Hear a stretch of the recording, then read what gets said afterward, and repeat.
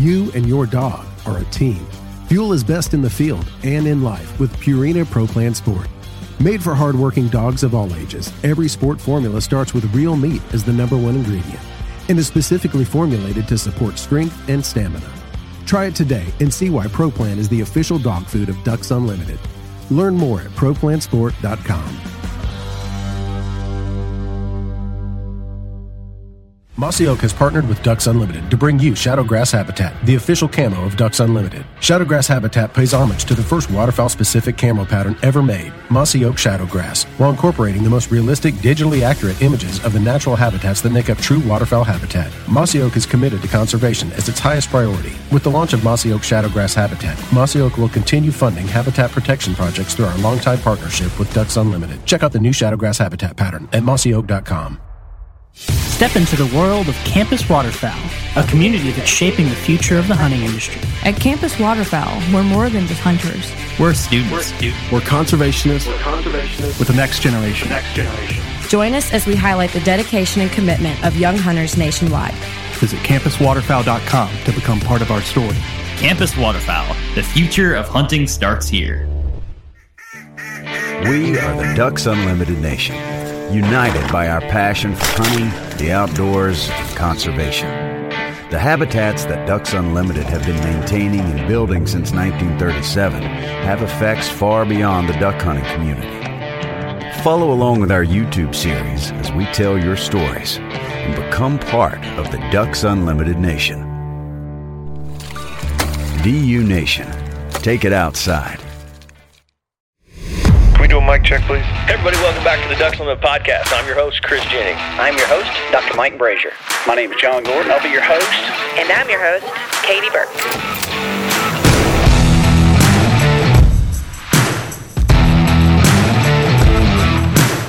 Welcome to the Ducks Unlimited Podcast, the only podcast about all things waterfowl.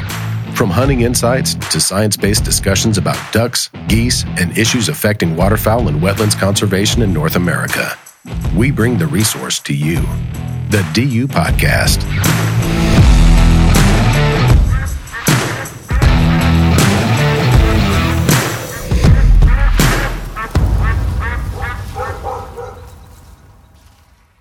Everybody, welcome back. We are on location today on the campus of Mississippi State University, the College of Forest Resources. It's my old stomping grounds. I went to school here for a number of years, and I'm super excited to be joined by two good friends. One that he and I go back, wow, longer than we probably should admit. Dr. Brian Davis here at Mississippi State. Brian, welcome to the podcast. Thank you. And a repeat guest on the podcast, Dr. Phil Rethink. Phil, good to have you, man. Happy to be here. Finally in person. That's right. We are in person, and we had the opportunity to come down and visit with you. You're here on campus to give a presentation here later today. We're going to miss that, but we wanted to come down and talk with you about some other work that we're doing, but this was another opportunity to catch up with you on some of the latest work that you're doing in this really exciting field of waterfowl genetics. If you'd asked me 3 years ago if I would have ever used those words together, I probably wouldn't. Exciting in genetics, but it really is. It really is. This is an area. Some people have, Brian, I think you even kind of described it as sort of a new frontier in some of what we're studying in waterfowl research, and I would have to agree with that. And I think some of what you're finding it certainly corroborates it. Before we get too far, or before we launch kind of into the discussion on some of the latest and greatest work that you two have been collaborating on, Brian, I'll get you to introduce yourself to our audience. This is the first time that we've had an opportunity to get you on the Ducks Unlimited podcast. This will not be the last time we do so. You've been on our radar for quite a while for a number of reasons, but didn't want to do it unless we were in person, so we've got that opportunity now. So introduce yourself to our audience. I've been around a while, right? So you and I go back a couple of decades. Originally from Missouri, went to the University of Missouri and graduated, spent 6 years with California Waterfowl Association, and then came here for a master's and PhD, and then worked for DU from 2001 to 2009, and then moved back here in July of 2009. I've been here since. So, a little bit around the country: Arkansas, Louisiana, California, Missouri, Mississippi. Your areas of expertise in the waterfowl world, what are some of the things that you focused on? basic applied waterfowl ecology and management. We've had some telemetry studies. Of course, wood ducks is a big one. We've got to collaborate on coastal wetlands in South Louisiana, which has been fabulous. Currently working on a goldeneye project in Alaska, working on pollinators in wetlands, and kind of just a little bit of stuff all across the board. Of course, the genetics work now that the famous Dr. Lavretsky. It's been great. So you're the person that we're going to connect with eventually for our wood duck species profile. We've had several people reach out to us and ask, when's that one coming? And like, well, it's coming. I know who the person's going to be. I know who our guest is going to be, but I want him here in person. We're not going to do that one today. We don't have enough time. We'll get you to Memphis in studio to do that one because, that's been a big focus of yours throughout your career. And it's good we've stayed in touch all these years, and it's good to be doing this here with you. Glad to have you be part of this. Thank you. And Phil, for those that may be catching you on this episode for the first time, a brief introduction of yourself and your area of expertise and where you are. Yeah, so my name's Philip Lavretsky. I run a wildlife genetics lab at University of Texas, El Paso. We study, obviously, our primary system being waterfowl, ducks, geese, swans, but we essentially do anything under the sun that's got DNA and a bit of funding. So we try to answer all sorts of questions for state, federal, private individuals, and happy to do so. We have had you on 4 prior episodes where you've helped us out. The first time that you visited with the Ducks Unlimited podcast was, I think that was back in 2020 because we did that remote. That's right. Pandemic. We had to re-record that one. It was like a 2-hour conversation. Something happened to the audio. It was you, me, and Tom Mormon, and we had to record that. So 4 hours of me talking. I mean, about genetics. Who would have thought? And those were episodes, I think, like 139 through 141. And then most recently, like in January of 23 of this year, we connected with you sort of on short order to talk about hybrids. That's another area of sort of interest of yours, is trying to explain the genetics behind hybrids and using some advanced techniques to definitively identify the parentage of these hybrid birds. And that was on the title of that episode was our hybrid waterfowl sterile, and that was episode 465. So I encourage folks to go back and listen to those if you haven't. This is sort of the next installment in this story of it, and it's a story of discovery. I was coming to someone that, and I think this is fair to say, you guys tell me if it's different. In most of the things that we do now in waterfowl science, it's rare that we find true discoveries, right? We're understanding in more detail a lot of things that we have understood and figured out over the years, and that fine tuning is allowing us to do better with certain aspects of management. But it's relatively rare to find a true, legitimate discovery that fundamentally changes the way we start thinking about the birds that we're seeing and managing. Is that fair, Brian? Would you agree with that?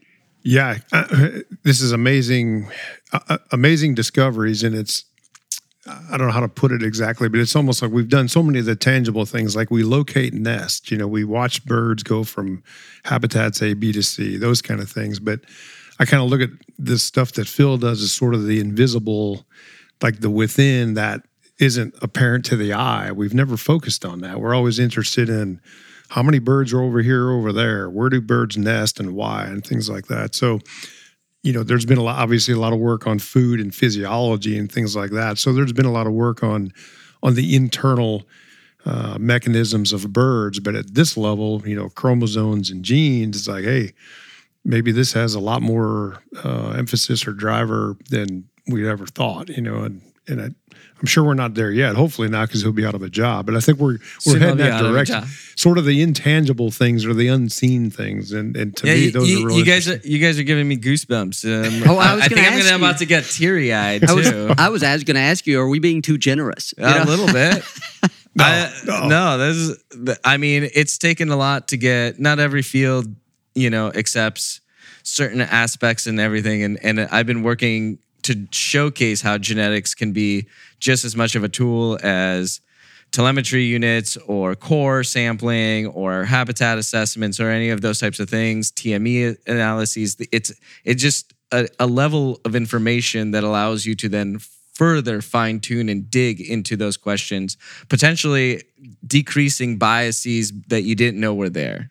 To be fair, it's basically creating a foundation where you actually know for real certain what you're working with. And it's been kind of cool for me to see the development of your program, because having worked for the Gulf Coast Joint Venture, model ducks were a species of concern for us. The hybridization was an issue. And so I remember whenever you started working with, you and other folks started working with Florida, the Florida Fish and Wildlife Commission on study over there. And I remembered the name. It's where I first heard the name Lavretsky. And that's right. And little did I know that however many years later, we'd be doing multiple of these episodes. But at that time, I was talking to you about this earlier this morning, you were dealing with just like a small number of, I don't know, SNPs or something of that nature. And so it's just grown astronomically since then. That's getting way down in the weeds. But now basically the amount of data that you're working with right now in order to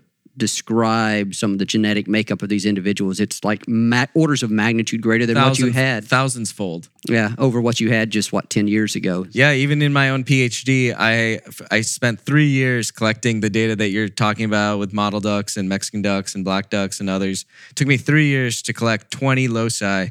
And within my fourth year of my PhD, I recapitulated everything into the thousands with these new methods. Of course, I didn't publish. I waited to publish, the first stuff first to make sure that got out. But yeah, we weren't seeing these types of leaps and bounds in genetics. It took computational advancements, sequencing advancements. All these things had to come about, and that's why in genetics, the lag time was almost a decade for most things. Like you had allozymes and then microsatellites, and then Sanger sequencing finally got to the point where you could get like lots of different loci, but you're still dealing with 10s to 20s. But that only lasted for almost 5 years, even less, when all these new methods of partial genome sequencing, where you can access a great proportion of the genome just in an instant.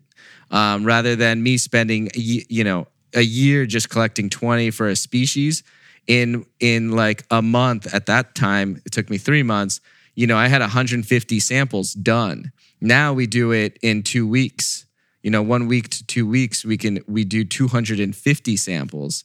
So it's just our capacity has grown to the point where we can really look at ask population level questions that we couldn't do even just, like you said, 10 years ago.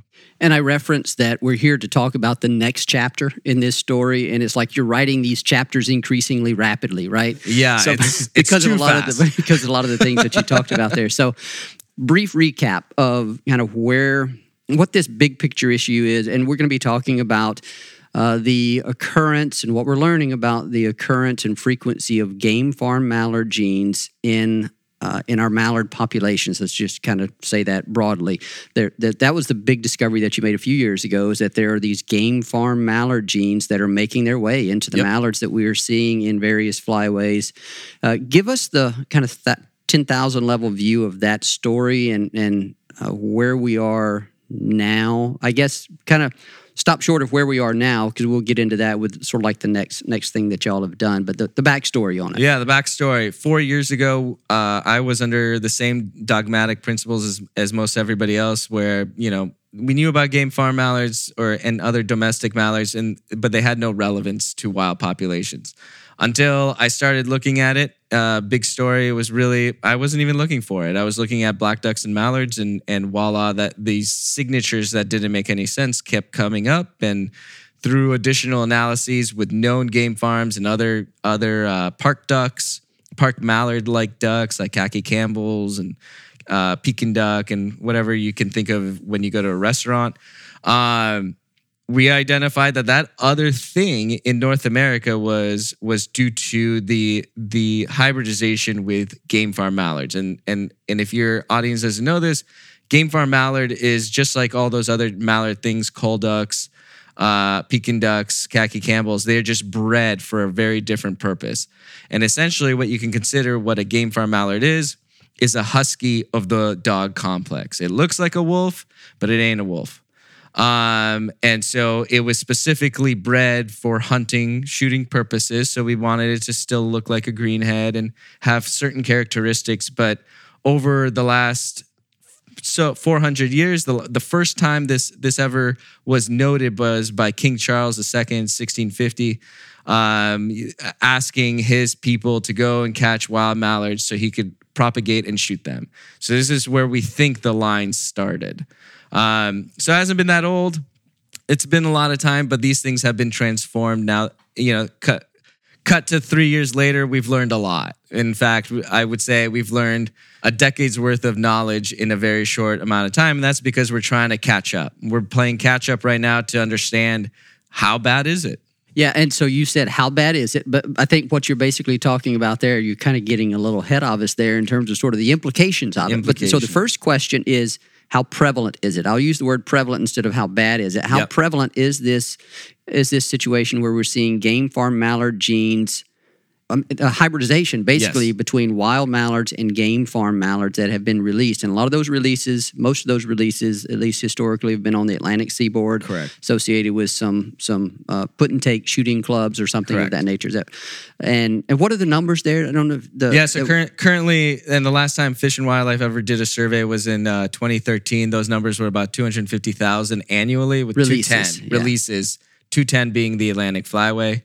My personal guess is a lot more than that. Yeah, and you go back farther in time, and 400, it was almost 500,000 a year, 1,000. with almost all of them at that time, as far as the records show. From about 1920, 1950, late 1950s, it was almost 500,000 a year, mostly on the Atlantic Flyway. And the assumption all along had been that these birds are not adapted to the wild, so we're going to be releasing those. Those that don't get shot would die out or not reproduce or whatever. And so, but your data shows something entirely. If you didn't survive, you shouldn't be having babies, and your genetics shouldn't be on the landscape. And if that was the case, I shouldn't find you. That's right, but you definitely are. So much so that to the extent now that in the Atlantic Flyway, we think you've gone over this before.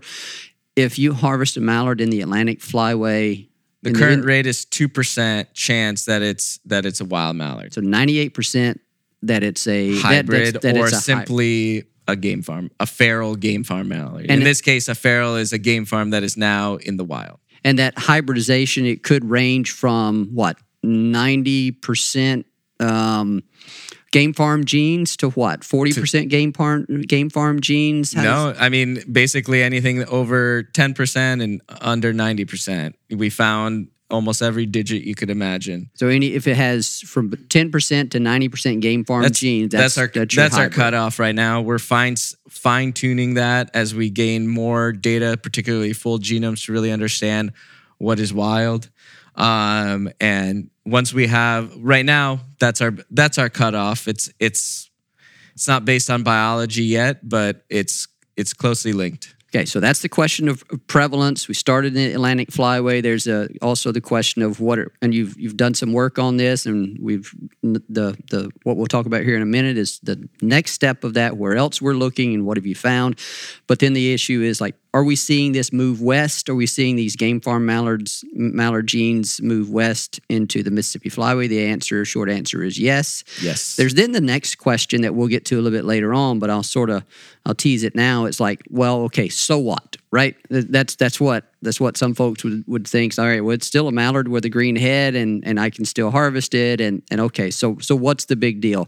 Well, some of the other work ongoing work and some work that y'all I don't know if you've have any publications on this yet or not, but you're learning why it's important, potentially important. I would say important, and then others may say, well, what are the practical implications of that? Maybe that's still to be determined. But nevertheless, there are some implications just beyond the occurrence of that phenomenon, right? So that kind of leads us to the work that we want to talk about today. And that's where my colleague, Dr. Brian Davis, comes in. He's got deep roots here in Mississippi, in the lower Mississippi Valley, one of the premier experts of waterfowl ecology and habitat management in this part of the world. And so He got tons of great ideas up in that noggin, and I've heard a lot of them through my years. And so you wanted to partner with Phil to on this issue of prevalence of hybridization between wild and game farm mallards kind of in this neck of the woods. So talk with us about that, Brian.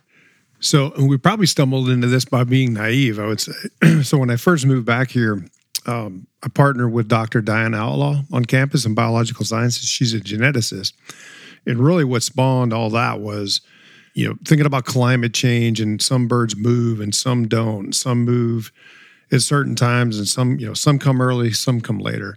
And we've always, and you, even back when you were here, we joked about the Halloween ducks, mallards that come here in October that, if you think about it, they're really not physiologically compelled to move. Why would you move out of grain-rich Dakotas, Canada, whatever, in October? It's really not that cold there yet. The thought was, who are these birds? Why do they come here early?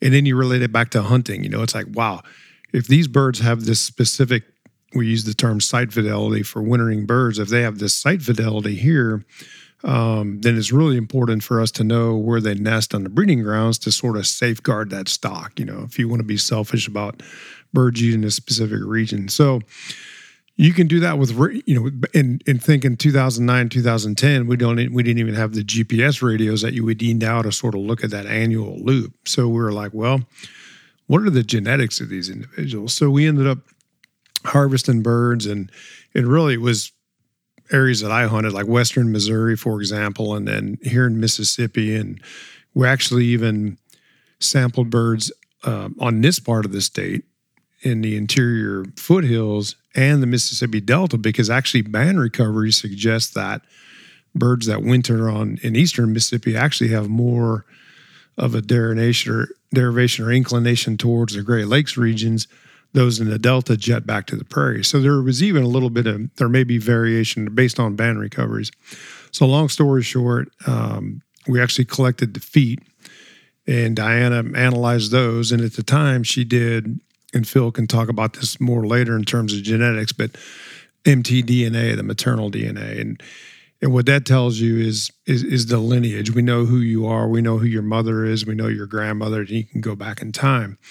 And so one thing led to another. And one of the things the data revealed were the old world and new world. And to a non-geneticist, I'm like, oh, wow, is this significant? We got birds that we know are European descent. In the new world, being North America, we know that, that would make more sense. We should have birds here in North America, but we found two. And I don't remember what that ratio was. But nonetheless, we're like, wow, this is pretty cool stuff. One thing led to another. We never published it. So then we got back to it. It's not that we hadn't been doing it in the meantime, but all these other things came about, and you get on other things. But nonetheless, we got the genetics fever back, and I reached out to Phil, especially watching more of his work get done. And I'm like, hey man, check this out. This is what we did. This is why we wanted to do it. What do you think? And he's like, well, I've published a lot on this. He's like, it's really not that earth-shattering now. I've covered a lot of the mtDNA. But then Phil says, hey, can you get me some new samples? I'm like, heck yeah. So long story short, in the world of genetics, he can talk about it all day long, but you have this maternal mtDNA, which you have a history on. And then what Phil did that we didn't do 10 years ago. So this data was collected 10 years ago. Phil says, hey, can you get me some new samples? That was 2-3 winters ago. Anyway, about a decadal span, which is exactly really cool. A decade. Yeah, which is really cool because these things can change quickly. And I said, heck yes. So we got more samples, and then he ran mtDNA to compare, apples and apples across time, but also nuclear. So the nuclear DNA tells us who are you right now. So he ran that. He's like, oh, dude, this is really cool. So the other work we're going to talk about today, the other genetics project that we have, really was kind of unrelated to this. But I think probably the best way to synthesize this work that we just did and published is sort of like putting another piece in your puzzle. It's like, okay, now Phil knows who the birds are from western Missouri and mostly western Mississippi. He's already learning a lot from the eastern birds, and we're kind of moving this way to the west. And now he's got a couple more pieces of the puzzle, like who's who. Mm-hmm. So I think that was really advantageous that we're able to do both mtDNA and the nuclear. And the bottom line is, at the end of the day, there really wasn't any change. It's there. You would over almost that 10-year expect, over that 10-year period, right? You might think that there's going to be more game farm genes marching southwestward, but really wasn't the case, right? So that was advantageous. And then the other project is, it's all kind of related, but it is different, and we'll get into that. We'll get to that in a minute. Yeah. Phil, can you, like on second grade level for me, mtDNA versus nuclear DNA? MT, is that mitochondrial? Mitochondrial DNA. Right, so at least got that part. At least I remember that. Mom gives it to all her kids. Boys, girls, doesn't matter. You get the same exact copy. Only mom. Dad does not provide anything. Whether that's humans or birds, same situation. Mom gives you the mitochondrial DNA. That's it. So that's the maternal lineage. The problem with mitochondrial DNA is that you don't have dad. And with waterfowl, dad is the wanderer, right? The one that might provide genetic variation from one population to another. So oftentimes what we see in waterfowl is that mitochondrial DNA is really structured, meaning the female lineage is really specific. And we would expect that because mom and her female offspring and female grand offspring and so forth might breed in the same exact locations over and over, creating structure. And so people for a long time are like, oh, look at all these ducks. They're super structured. And then when we come in with our nuclear, we say where we have mom and dad, right? So you get one copy from mom, one copy from dad. All of a sudden, it's not there. And this story kept coming up over and over. And so showcasing how important males are, male bias dispersal of moving those genes around in waterfowl. And so basically what that means is there's not as much structuring in the population as you would have concluded using just mitochondria. Yeah. Okay, I just want to make sure. Yeah. And so with Brian's stuff, so they collected in 2011, 2012, and they had a proportion. And interestingly enough, that proportion's about 70-30. 70% is New World, 30% is Old World. New World, Old New World, World, Old World. Yeah. So the translation is these. We group them into these haplogroups, which is this A and B. They're about 500,000 years separated. The evolution of the New World was 500,000 years after the evolution of the New World or Old World haplogroup. And that is almost identical to what we expect when mallards actually colonized North America. Is it too simple for me to say that Old World is more game farm? So this is where this story goes. So what Brian's alluding to is for a very long time, people argued and hypothesized why there are Old World genes in North America. Because if you went to Europe, all you'd find is Old World, whether it's a game farm, whether it's a presumed wild, or whatever. And I'll explain why that's the case. But what we finally figured out is that the thousands of samples that we've gotten, all those Old World A haplotypes grouped to only 15 types, and they're all found in game farm preserves. I see. And so now we've really identified the source of why they're even here and they're game farms. To get back to why a game farm has a haplotype, domestication of mallards occurred in China and Europe. And the wild source would have been Eurasian, which carries an A haplotype, and thus all your domestics carry A haplotypes. You were fidgeting over here. I was going to simplify it. Is it fair to say that when you were talking about Old World, we're basically talking about Europe? Yeah. And so within mallards, it's still fair to say that we have two populations, right? A lot of people, like hunters, would probably say, "Hey, well, there's a population in Montana, a population in Mississippi," but genetically, there's two worldwide populations of mallards, right? One's an Old World European, and one is New World North America. Yeah, and only recently at the nuclear level could we distinguish between a Eurasian wild and a North American wild. The mitochondrial lineages are so different because of the female phylopatry that you just don't have cross-section. Nuclear had been moved longer between the two groups than mitochondrial did. And so nuclear-wise, they're only 1% different, almost like a black duck and a mallard. But at mitochondrial, they're almost 10% different. It's just the longevity of those two types of markers, and the fact that females don't move across landscapes like that, like males they're more phylopatric. Correct. That's right. Because they move. I just want to clarify. When you say that, you're talking about they're more phylopatric, going back to that same natal origin, breeding origin. So once a female lineage establishes in the prairie potholes, it's probably, in this particular location in the prairie potholes, she and her daughters and her granddaughters potentially are going to keep going back there. Okay. Or a higher rate than a male offspring would. Okay, that was a bit of a detour. But I'm good at that. We do that sometimes. So back to the results from the samples that Brian and his colleagues had collected. You said 70, 30? 70-30. 70 B, so New World, 30% A. So, and that's generally what we see in the Mississippi Flyway when you take an average. Up and down. On average. It's like you take all the birds in the Mississippi, mallards in the Mississippi Flyway, when put I them sampled together. in my 19 paper and 20 paper, that was about the same exact average that we got. And the interesting thing is that when we sampled again in 2020, 2021, exact same thing. It was 70, like 69-31. Yeah. They're basically the same. Yeah. It's amazing. And so what that tells you, though, because that A haplotype is an indicator of hybridization. So it had to have happened. The A haplotype, old world? Old world. Yeah. So that means female game farm mallards must have come in and introduced that haplotype into the population. So here's the premise. If it happened recently, we should find lots of hybrids with our nuclear data. If it happened in the past and through backcrossing where the offspring, at one point hybrid offspring, interbred with wild and continuously interbred with wild, the nuclear would become wild again. You essentially recapitulated the wild genome again through backcrossing.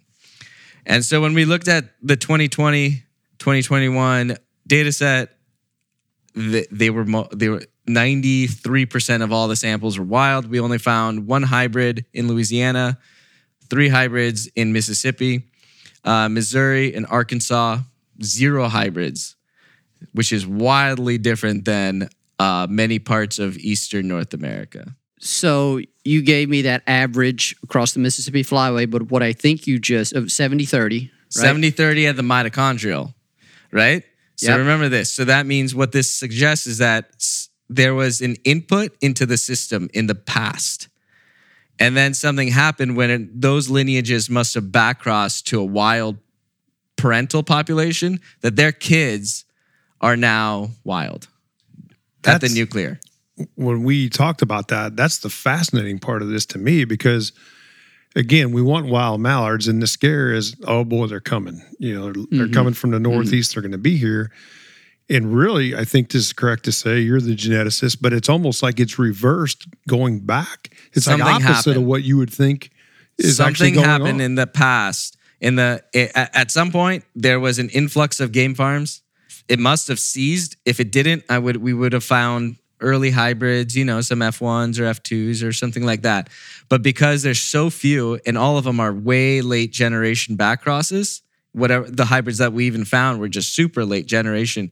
They're like one generation removed from their kids basically being wild. So I think it just clicked with me in my mind because I was trying to catch up, and so the mitochondrial DNA from the mother shows a higher prevalence of that old world haplotype. Correct. But then when you look at the nuclear, which incorporates the DNA from the male, correct, and the males are the ones that are roaming farther, correct, those males are, what I think you said is that it would be more likely that, or perhaps that one of those females one of the hybrid females would have bred with a truly wild mallard and would have taken the offspring of those towards wild. Moving. And you would get that from the nuclear DNA. But the problem is that A haplotype is perpetuated for much longer because mom gives it to everybody. And keeps giving and all it, those females just have the A haplotype. Yeah. So she's going to give it to everybody again and again and again. So it takes a much longer time, if ever, that unless that mitochondrial is detrimental to somehow making them less it would just be perpetuated as long as those lineages are there. So the A haplotype gives us a historical perspective of that it did occur, and the nuclear gives us a contemporary or today's perspective. Okay, after hearing it 6 times, it finally clicked for me, so I'm happy about that. We're going to take a break right now. All right. And we're going to come back. We're going to kind of wrap up this little part of it, and then we're going to talk about sort of the implications, next steps, what are some of the really exciting things that you're discovering. So hang with us, folks.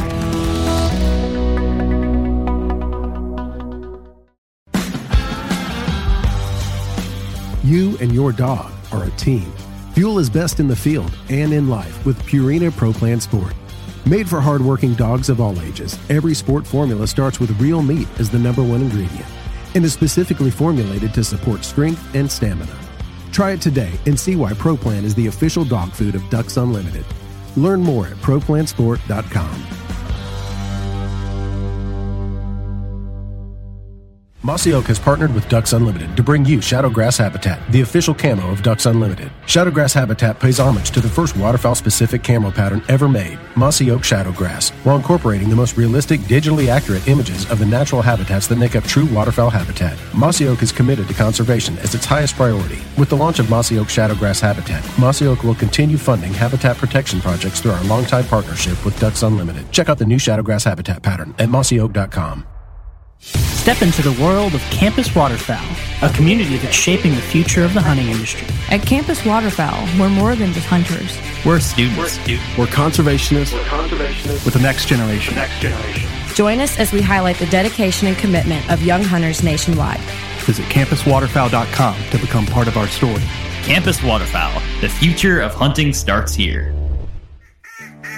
We are the Ducks Unlimited Nation, united by our passion for hunting, the outdoors, and conservation. The habitats that Ducks Unlimited have been maintaining and building since 1937 have effects far beyond the duck hunting community. Follow along with our YouTube series as we tell your stories and become part of the Ducks Unlimited Nation.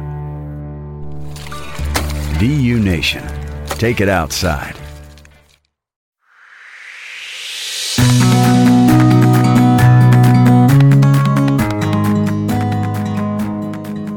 Welcome back, everyone. We're here with Dr. Brian Davis of Mississippi State University and Dr. Phil Obretsky of the University of Texas, El Paso. We're on campus at Mississippi State down in Starkville, Mississippi, or Stark Vegas, as some of them refer to it. Right, Brian?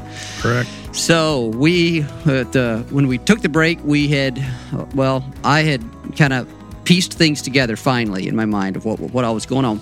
So let's kind of wrap up. Like, what are the implications of what you discovered with the birds from Missouri, Mississippi, Alabama? What's the big take home there?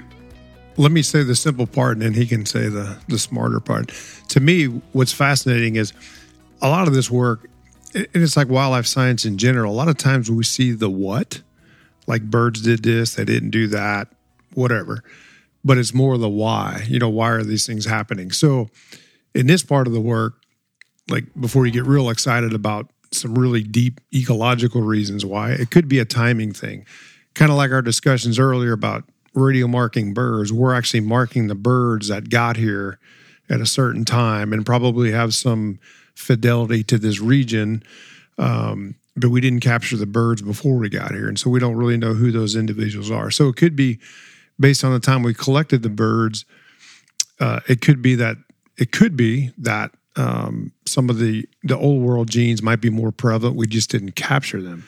But to me, the exciting part and kind of keeps us wanting to do more research is, are these birds sort of self-regulated through assortative mating? And that's basically like individuals, old birds pairing with old birds, things like that. Whether or not that's happening, I don't know, but it's exciting to think that maybe there's some self-regulation in these birds, and whether that holds any can of water, I have no idea. I mean, Phil offers his opinions, but to me, that's kind of exciting in thinking that, hey, we once had game farm genes here, but it seems to be reverting and going back to wild. To me, that is just incredible. Yeah, so the whys of that is that's for those of us that value truly wild mallards, right. That's a point of optimism, right? Yeah. Showing that just the mere introduction by itself doesn't necessarily mean it's a sort of unidirectional progression, right? There is an opportunity to recapture those birds or for that wild signature and perhaps wild traits and behaviors, and that to kind of work actually back into gives you the first indication of how negatively selected those traits might be by natural selection. Because if these birds were equally good at life as a wild bird, their genetics would still be here. Otherwise, but if they're not, the fact that they're not means that there's something that is what we would consider maladaptive about them, that the genetics has something about maladaptive. Now, what Brian alluded to with assortative mating, we're definitely going to look into that because I'm super interested in it. But one thing that I would have to say here that potentially is occurring is that the source for the birds in this region is likely those of the prairie potholes and the Dakotas of the prairie potholes. There's a break somewhere, though, right? And potentially the size of that population is large enough that it could sustain the hybridization because there's so many of the parental population that, it doesn't take very many generations to basically through backcrossing that you've got wild. Yeah. And that is distinctly different from the Atlantic flyway that is no longer, there's not enough of that parental wild that would even permit for offspring to have the potential that next generation is going to be more wild because they don't exist. And that is a distinct feature that I find very interesting, not for this region because it's sort of surrounded by stories that are completely opposite. North of them into the Great Lakes and east of that into the Atlantic flyway, completely different situations going on regionally. And so I guess another way to look at this, if you think about the Northeast, it's the opposite of here. Even though those may be maladaptive individuals, there are just so many of them that they persist. They persist. Well, and there's a continuous supply of them. There's it's a continuous trickle of individuals of inputting, and we can go definitely into the weeds of what happened in New Zealand, what's happening in Europe, but that's the basic. The premise here is that the continuous input is continuously causing a decrease in wild in certain regions.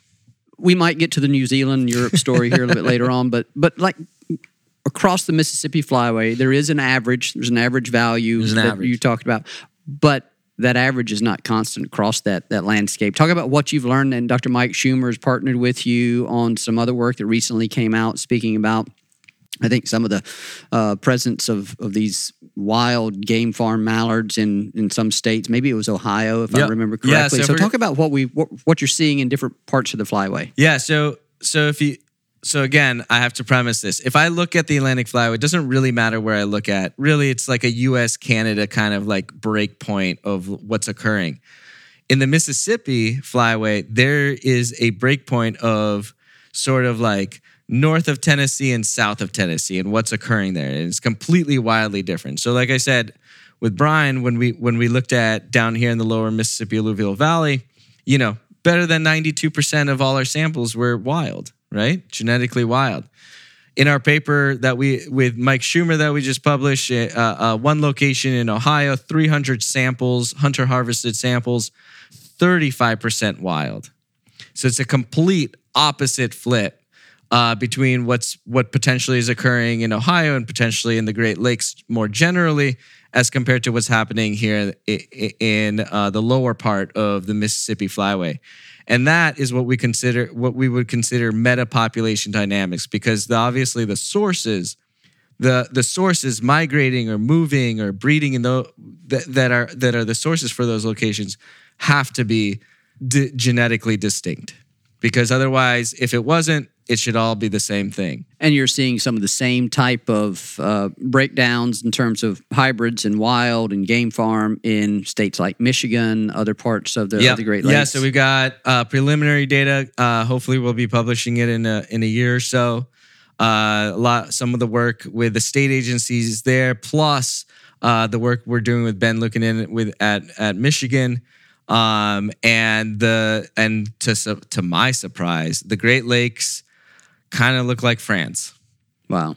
And France right now from the perspective of the percentage of wild, and Michigan's like the worst.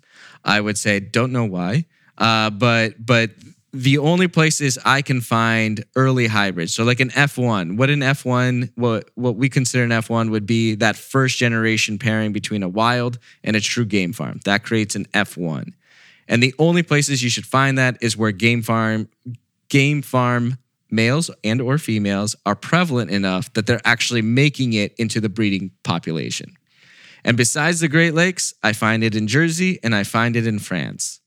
Right. And what those signatures provide me is that those are the regions where it's continuing every year. If it didn't happen that breeding season, they shouldn't exist. Right. It'd just be a bunch of like various back crosses or just wild. But the fact is that not only are we finding F1s in those locations, but we're also finding simply feral and simply wild and everything in between. So we know that continuous input is having an effect in those regions, in those areas specifically. Let's get to the so what. Why is this important? Kind of as a backdrop to this, I'll make the point that Ducks Unlimited has keeps an eye on waterfowl population status and trends in the different regions and breeding stocks, and we try to understand with our partners what's going on with those populations, what's driving those declines, what are the limitations on those populations. Some of those have been a bit mysterious for us to try to figure out. Great Lakes mallard population, it's in a long-term decline. Eastern mallard, some parts of that, when you partition out that eastern mallard population, you find, I think it's the U.S. side of the population has been in a decline, maybe a bit more stable in Canada when you pull out the Canadian mallards and look only at those. Those are the type of questions that we in Ducks Unlimited and our partners think about, is like, what's going on there? And the work that you're doing allows us to get to what Brian was talking about and ask questions of why through a different lens. And you're learning through some of the work that you're doing right now that genetics aren't just something that we study and that birds have them and there's no, and it stops there. I mean, genes determine who we are and what we do and what our traits are and what our characteristics are. And you're finding the same thing with mallards. And so then the key question is, which genes are responsible for some of those traits that would position birds to be better or worse at surviving and reproducing? And are those genes associated with, do they differ between, let's just say, game farm mallards and wild mallards, right? Did I frame up that question? Perfect. Okay. So you guys have been, I think you and Mike Schumer and maybe others are involved in a pretty big study in NSF studies. So tell us about that. We were able to secure National Science Foundation money, funds through a grant that we put together. It took 10 years for me to explain to NSF why ducks matter by not saying ducks. There you go. So we got these funds to look at to further understand the implications of generally understand what happens when wild and domestic types interbreed. And this has implications not just for ducks, but this happens all the time. Pigs, goats, sheep, everything you get, all the fisheries that have stocking, the ags, plants that interbreed between wild and domestic, and what those implications are for wild populations.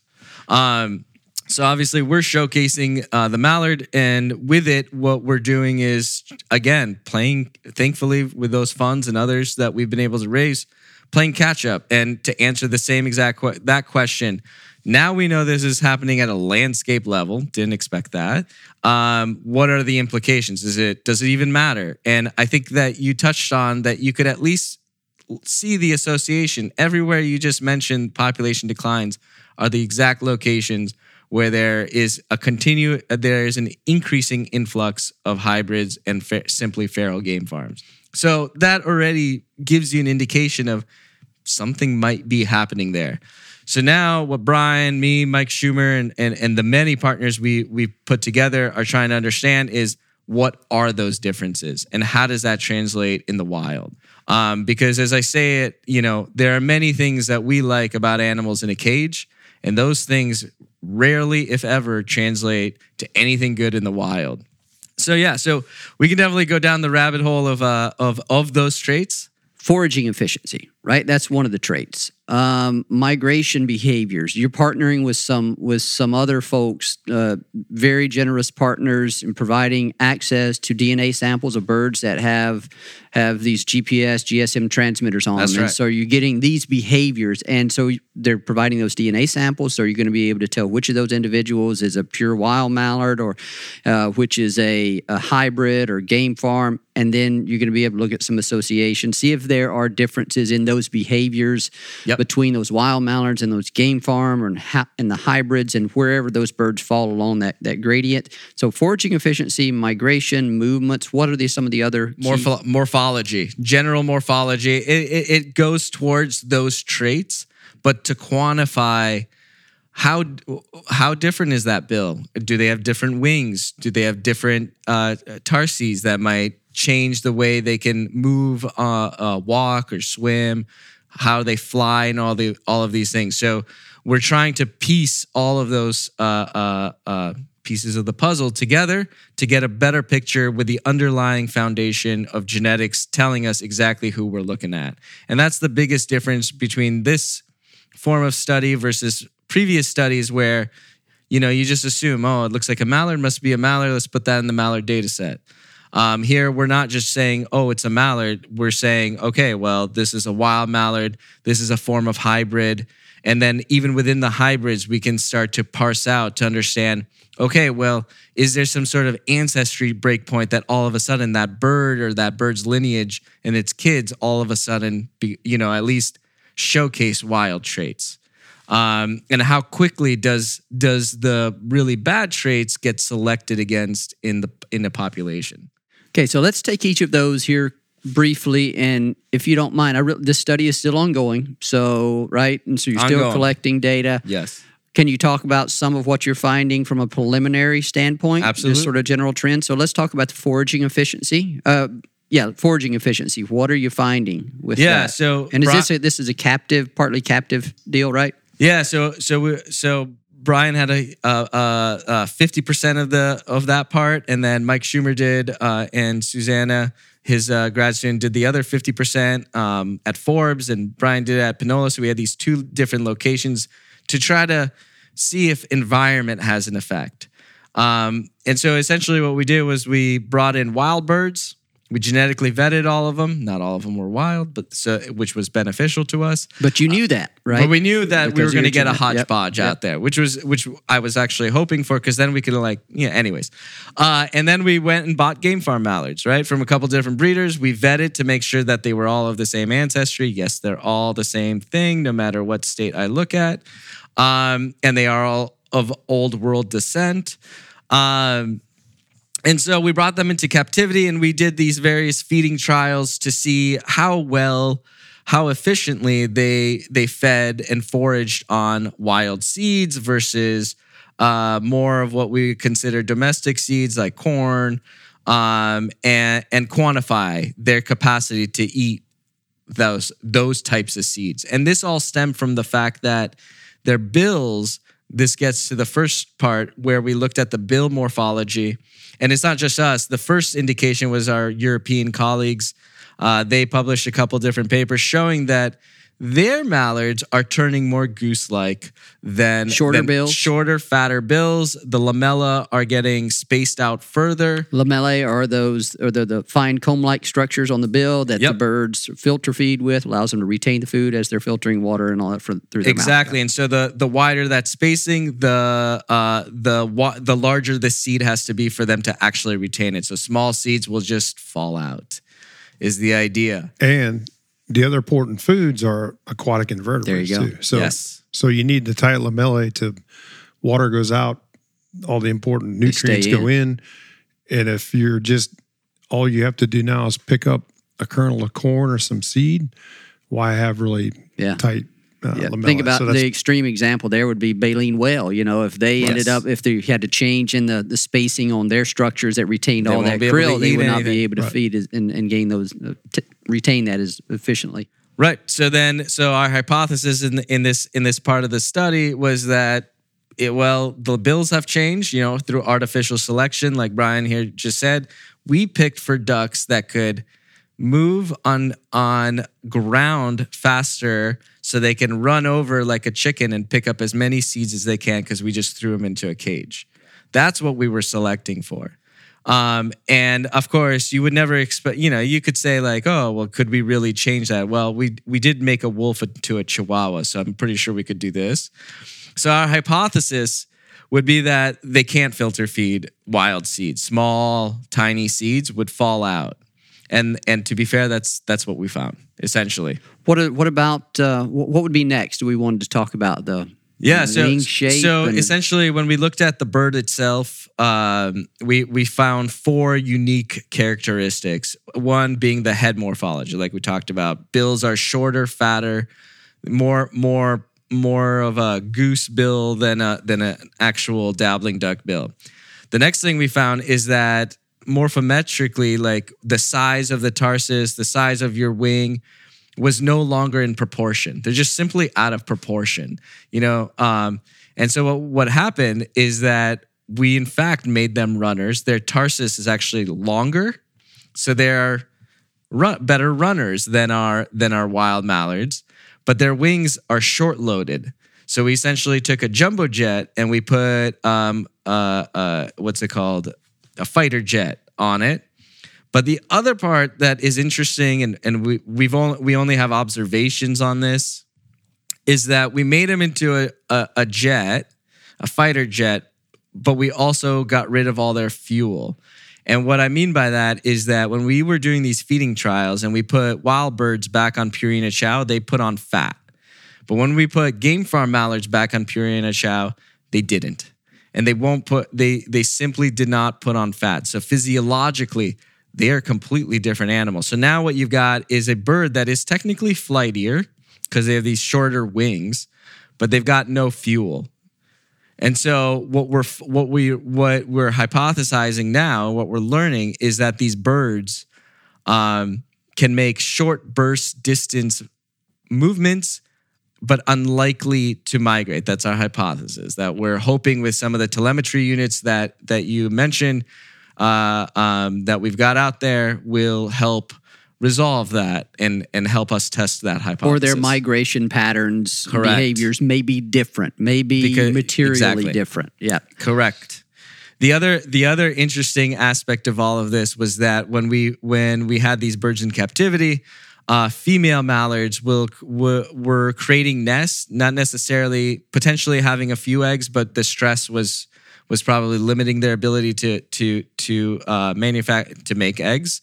But a game farm mallard would either have no nest, partial nest, but almost none of their eggs were in the nest. It was essentially a chicken, and you essentially put eggs on the ground and you walk around. And you would know, as Mike mentioned, Mike Schumer was telling us these stories. And in fact, I had a tech out there telling me the same things as she was helping out with getting this project going, is that you could walk into a pen and you'd know exactly what that was, if it was a wild or a domestic, based on the fact if there were just eggs that morning or not. Wow. So you can go make an omelet, I guess. So we what we've done is we turned a duck into a chicken. That's incredible. And I think you and I were talking about it last night. It's as though these game farm mallards are more like gallinaceous birds, the short burst, birds that. Yeah. So we're excited about that. I have a master's student right now just getting into it. We're going to do 3D imaging of these of wings of birds that we know, the genetic origins. In fact, most of them are going to be part of the feeding trials. And we're actually putting them into flight simulators to look at true loading and efficiency of their flight capacity. And, if this works out the way it is in my head, we can pretend they're in a storm and see how they do, just like we would with an airplane. We've partnered with some folks at UTEP in our aeronautics group to help out, and they're just like blown away that they're like, what is happening here? It really is an incredible time to be in this conversation. Brian, it causes me to think back about on all the studies. I mean, genetics has suddenly become an incredibly valuable covariate, right? For explaining any kind of phenomena that you're studying in these birds. I think back to any number of studies that have been conducted over the years, and it's conducted in one location, then you do the analysis, look at your results, and then describe similarities or differences to other locations and other studies.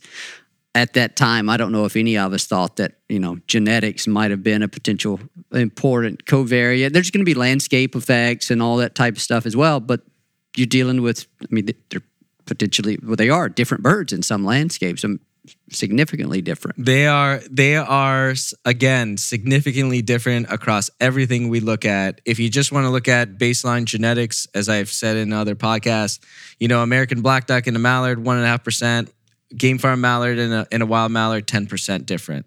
They are 10 times more different from each other than a wild mallard and a black duck is.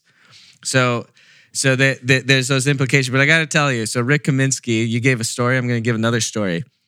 I don't know what decade this was, but he told me they used to do feeding trials, and they were wanting to do, it was early form of TME, looking at feeding of mallards or whatever it is that they were doing. But they specifically went to a farm, and they bought these what they thought were mallards, and a mallard's a mallard. At that time. This makes you rethink everything, and right? he said they trashed the whole thing because they were feeding him Purina Chow, and they would just have 30, 40 eggs, and they just keep making eggs as long as you made Purina Chow, and it was biologically irrelevant to a wild mallard. And he basically he saw it, but it took until now to really understand, like, oh no, these things are very different. There are reasons that they're ecologically, biologically different. Well, and the fact that they're different, game farm versus wild, okay, big deal. But the fact that we have game farm genes intermixed among our wild populations, that's the different thing, That's right? the different thing. Yeah. If you just have your game farm mallards restricted to your backyard, your commercial flocks, or whatever it is, no big deal. But that's not the situation. That is not the situation. And going back to the question of, does it really matter? I mean, hopefully, Brian and I and others will be able to answer that question, at least scientifically. And I guess all of us would have to have that conversation if it socially matters. But at a biological aspect and a management perspective, if you want to go ask that question, you can go ask our fisheries friends and ask them, when you input a bunch of rainbow trout or salmon that you populated from a cage into, or a tank into the wild, how does that work out for you? And they're going to tell you, well, there's a reason we're still stocking them. Yep. It's one of those questions where 5 years ago, somebody might have thrown this idea out there and would have said, nah, we just don't. Somebody would have probably been dismissive or said, nah, that's probably not going to be the case. Some people are still dismissive. But it's one of those issues where you don't know unless you look. That's right. And it takes someone and a group of partners and funding entities to take that leap and say, we don't know, but we're going to be willing to invest in the study to take a look. Somebody did that for you. You found something, and now it has literally sort of opened up a new frontier, as you described it last night. And there is the number of questions and linkages to things that are important to population viability and population characteristics, and the behaviors and tendencies of these birds that are important to hunters, hypothetically, in terms of migration, timing of migration, whether timing, they even migrate, migration urbanization, patterns. all That's of right. these things. Yes. We have mallards that are presumably thriving in urban environments. There are differences between the birds that we see in urban environments and rural environments. I know you have some partners that are going to be giving you you're getting some information on that, right? So far, preliminary data, yep, there is. Yeah. If you've got more than 30% game farms, so you're looking at 70% or less wild, I think you have 2 times the tendency to be in urban settings than if you were wild, more rural. Migratory patterns look the same, where again, it seems like this, and it's probably linked to this short burst bird with little fuel in them.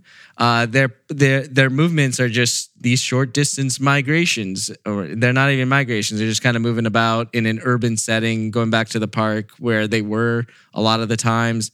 Very rarely moving long distance like we expect mallards to do. Again, preliminary. We're still looking into it, but that's what we're finding. And so far, the pieces keep sort of telling us the same story, which is great. And I'm waiting for the ball to drop, but so far it hasn't. So it's and the nice thing is we've got European counterparts looking at similar trends, and they're 100 years ahead of us, and their populations aren't doing so great. So hopefully we can pay attention to what's going on there. Hopefully. Yeah. Brian, where does this kind of rank in terms of the things that have gotten you intellectually excited in your career? You've been around for a while. What's your kind of big picture view on this and where it goes? Yeah, it's fantastic. I mean, I was thinking your discussions about genetics and sort of being foreign to a lot of us, probably the terms, natural selection, survival of the fittest. Those are the things that we've always had beaten in our head, and it's not necessarily the biggest and the fastest that survive. It's those that are most adaptable. And to me, it just the underlying sort of more of the whys and who these birds are. To me, it's just a whole fascinating world that a lot more remains to be discovered, I think. And like you said earlier, we know so much about waterfowl. It's hard nowadays to really get, oh wow, look at this. In this, to me, is similar to, and I'm sure you've done podcasts on the incubation in birds. We've always, it's really important, right? If you don't incubate, you don't have, but who would have thunk that, 1 to 2% difference in temperature can make all the difference in the world. And we've always just kind of dismissed incubation. Oh, it's really important, but the hens, they do their job and all as well. And you start doing these experimental studies of some of our colleagues, and it's like, wow, just 1 to 2% difference. Natural selection, genetics. So to me, it's the whole genetic realm is one of those things that's sort of been invisible, but yet we're finding out how relevant it is. And so as we learn more about the whys, I think maybe we can make more sense about the what, in terms of migration and things like that. So it's exciting. And I think it's important for the conservation community, the hunters, to know who are the birds, where are they, what are the implications, and those things are becoming more and more revealing. So and we've tried to answer the why questions as long as we've been doing research, but we've restricted those inquiries to patterns. More tangible things, physical things like the landscape, the animals that they interact with, the distribution of the wetlands and the grasslands, and all those things are still important. And those are things that we can quantify and study at large scales and incorporate that into where we target our conservation planning and all that type of stuff. But there are other things happening kind of beneath the water, so to speak, that are equally, and in some cases maybe more important if we've got something going on out there that's where we have some maladaptive traits that are filtering into maladaptive, being those that are not conducive to the system in which the birds are living. And if those things are working there through the population, we need to be aware of those, and that potentially could be explaining some of the things it would be explaining some of the things that we see with regard to trajectories. And you noted maladaptive is relative, right? So I would say DU buys a golf course. Leave it as a golf course in New Jersey, and you maintain carrying capacity for that mallard. Change the golf course into a beautiful wetland, you decrease carrying capacity for that mallard. For the mallards that exist there now. That's right. Because of their genetic composition and game farm in them, and the translation of gene to morphology, and morphology to being able to feed, to move, so forth, right? If you're unable to forage on small wild seeds and vertebrates, Well, it doesn't make much sense then to turn a golf course into a beautiful wetland with those characteristics. It'd be better to just like throw corn out there. Just to be clear, Ducks Unlimited is not purchasing a golf course in New Jersey or wherever it was that you mentioned. Want to make sure we get that on the record, at least not that I know of. Yeah, let's see. I think we've covered a lot of ground here. We could continue on in this discussion if we wanted to. I know there's some more exciting things coming in the next few months and years ahead. We'll be reconnecting with you, Phil, on some of those. We're trying to get a little partnership going, and that's something that hunters may be hearing about. Hopefully we'll be hearing about. That's about as much of a tease as I'm going to give at this point. But later this year, keep your ears open. Stay tuned to the podcast and all other things Ducks Unlimited, and you'll hopefully be seeing how you can engage and help out with some of this work. Before we go, I want to give you guys an opportunity to acknowledge and say thanks to all the other many partners that have helped in this research. So, Phil? This is going to be a long one. But yeah, no, the first and foremost, I want to thank all the hunters and private landowners that have provided samples all throughout this time. But then I also want to thank my funding. DU has been a great partner, NSF and others.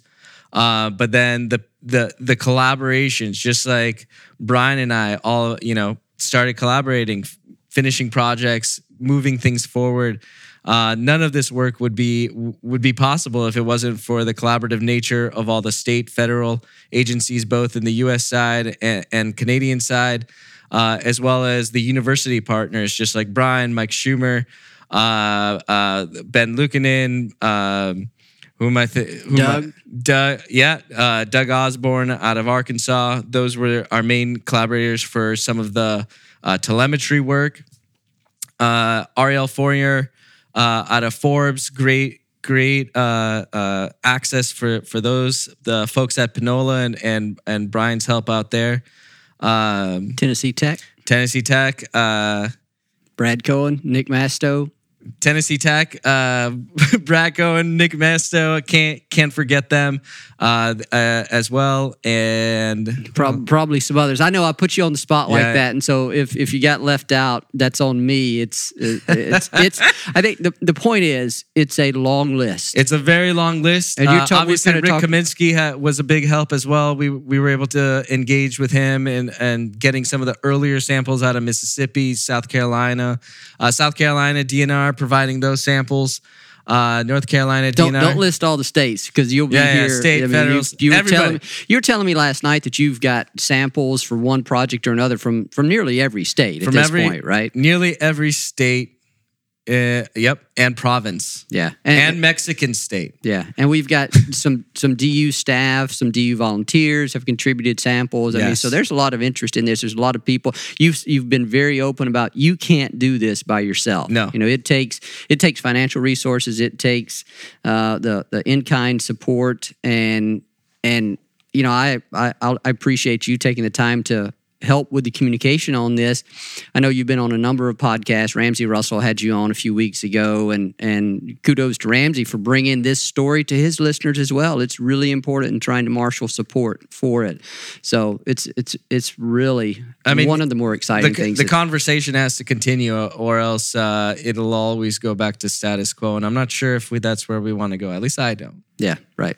Brian, any acknowledgments from you? Similar, I want to thank Dr. Diane Outlaw here on campus. When you come to the university, one of the first things you're doing is looking to collaborate with people. We wrote a small research grant, and of course Rick was huge and all that too, and thinking about all that. So, but then from there, the list. I mean, he's pretty much covered it. This to me at this point in my career, especially just being able to collaborate with a huge group is a lot of fun. Everybody brings different things to the table, and it's just cool to really do the big picture kind of things to me, so it's been great. And that's exactly it. It's not like I have to be knowledgeable of everything. I just need to have the partners, right? I'll bring things to the table and everybody brings things to the table and we can actually get stuff done. In our earlier conversations, he would call me and say, these are our ducks. This is what's going on. Like inside, he's like, why is this happening? You know, and then we started talking about migration and who's who and all that. So it's a lot of fun. Everybody's got decades of knowledge that not everybody has, right? And so I can give you a pattern of the genetics and be like, I can make up a story, but you tell me the history. Yeah. And we'll actually come to a real conclusion and some real implications. Yep. Brian, Phil, thanks for your time. We'll be connecting with you again multiple times. Thank you. Thanks for everything you're doing. Appreciate Absolutely. It. Thank you.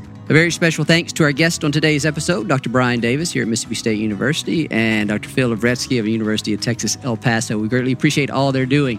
We thank our producer, Chris Isaac, for the wonderful work that he does with these episodes and getting them out to you. And to you, the listener, we thank you for your time. We thank you for your support of wetlands and waterfowl conservation. Thank you for listening to this episode of the DU Podcast. Be sure to rate, review, and subscribe to the show, and visit www.ducks.org/DU Podcast for resources based on today's topics, as well as access to more episodes. Opinions expressed by guests do not necessarily reflect those of Ducks Unlimited. Until next time, stay tuned to the Ducks. Stay tuned to the Ducks.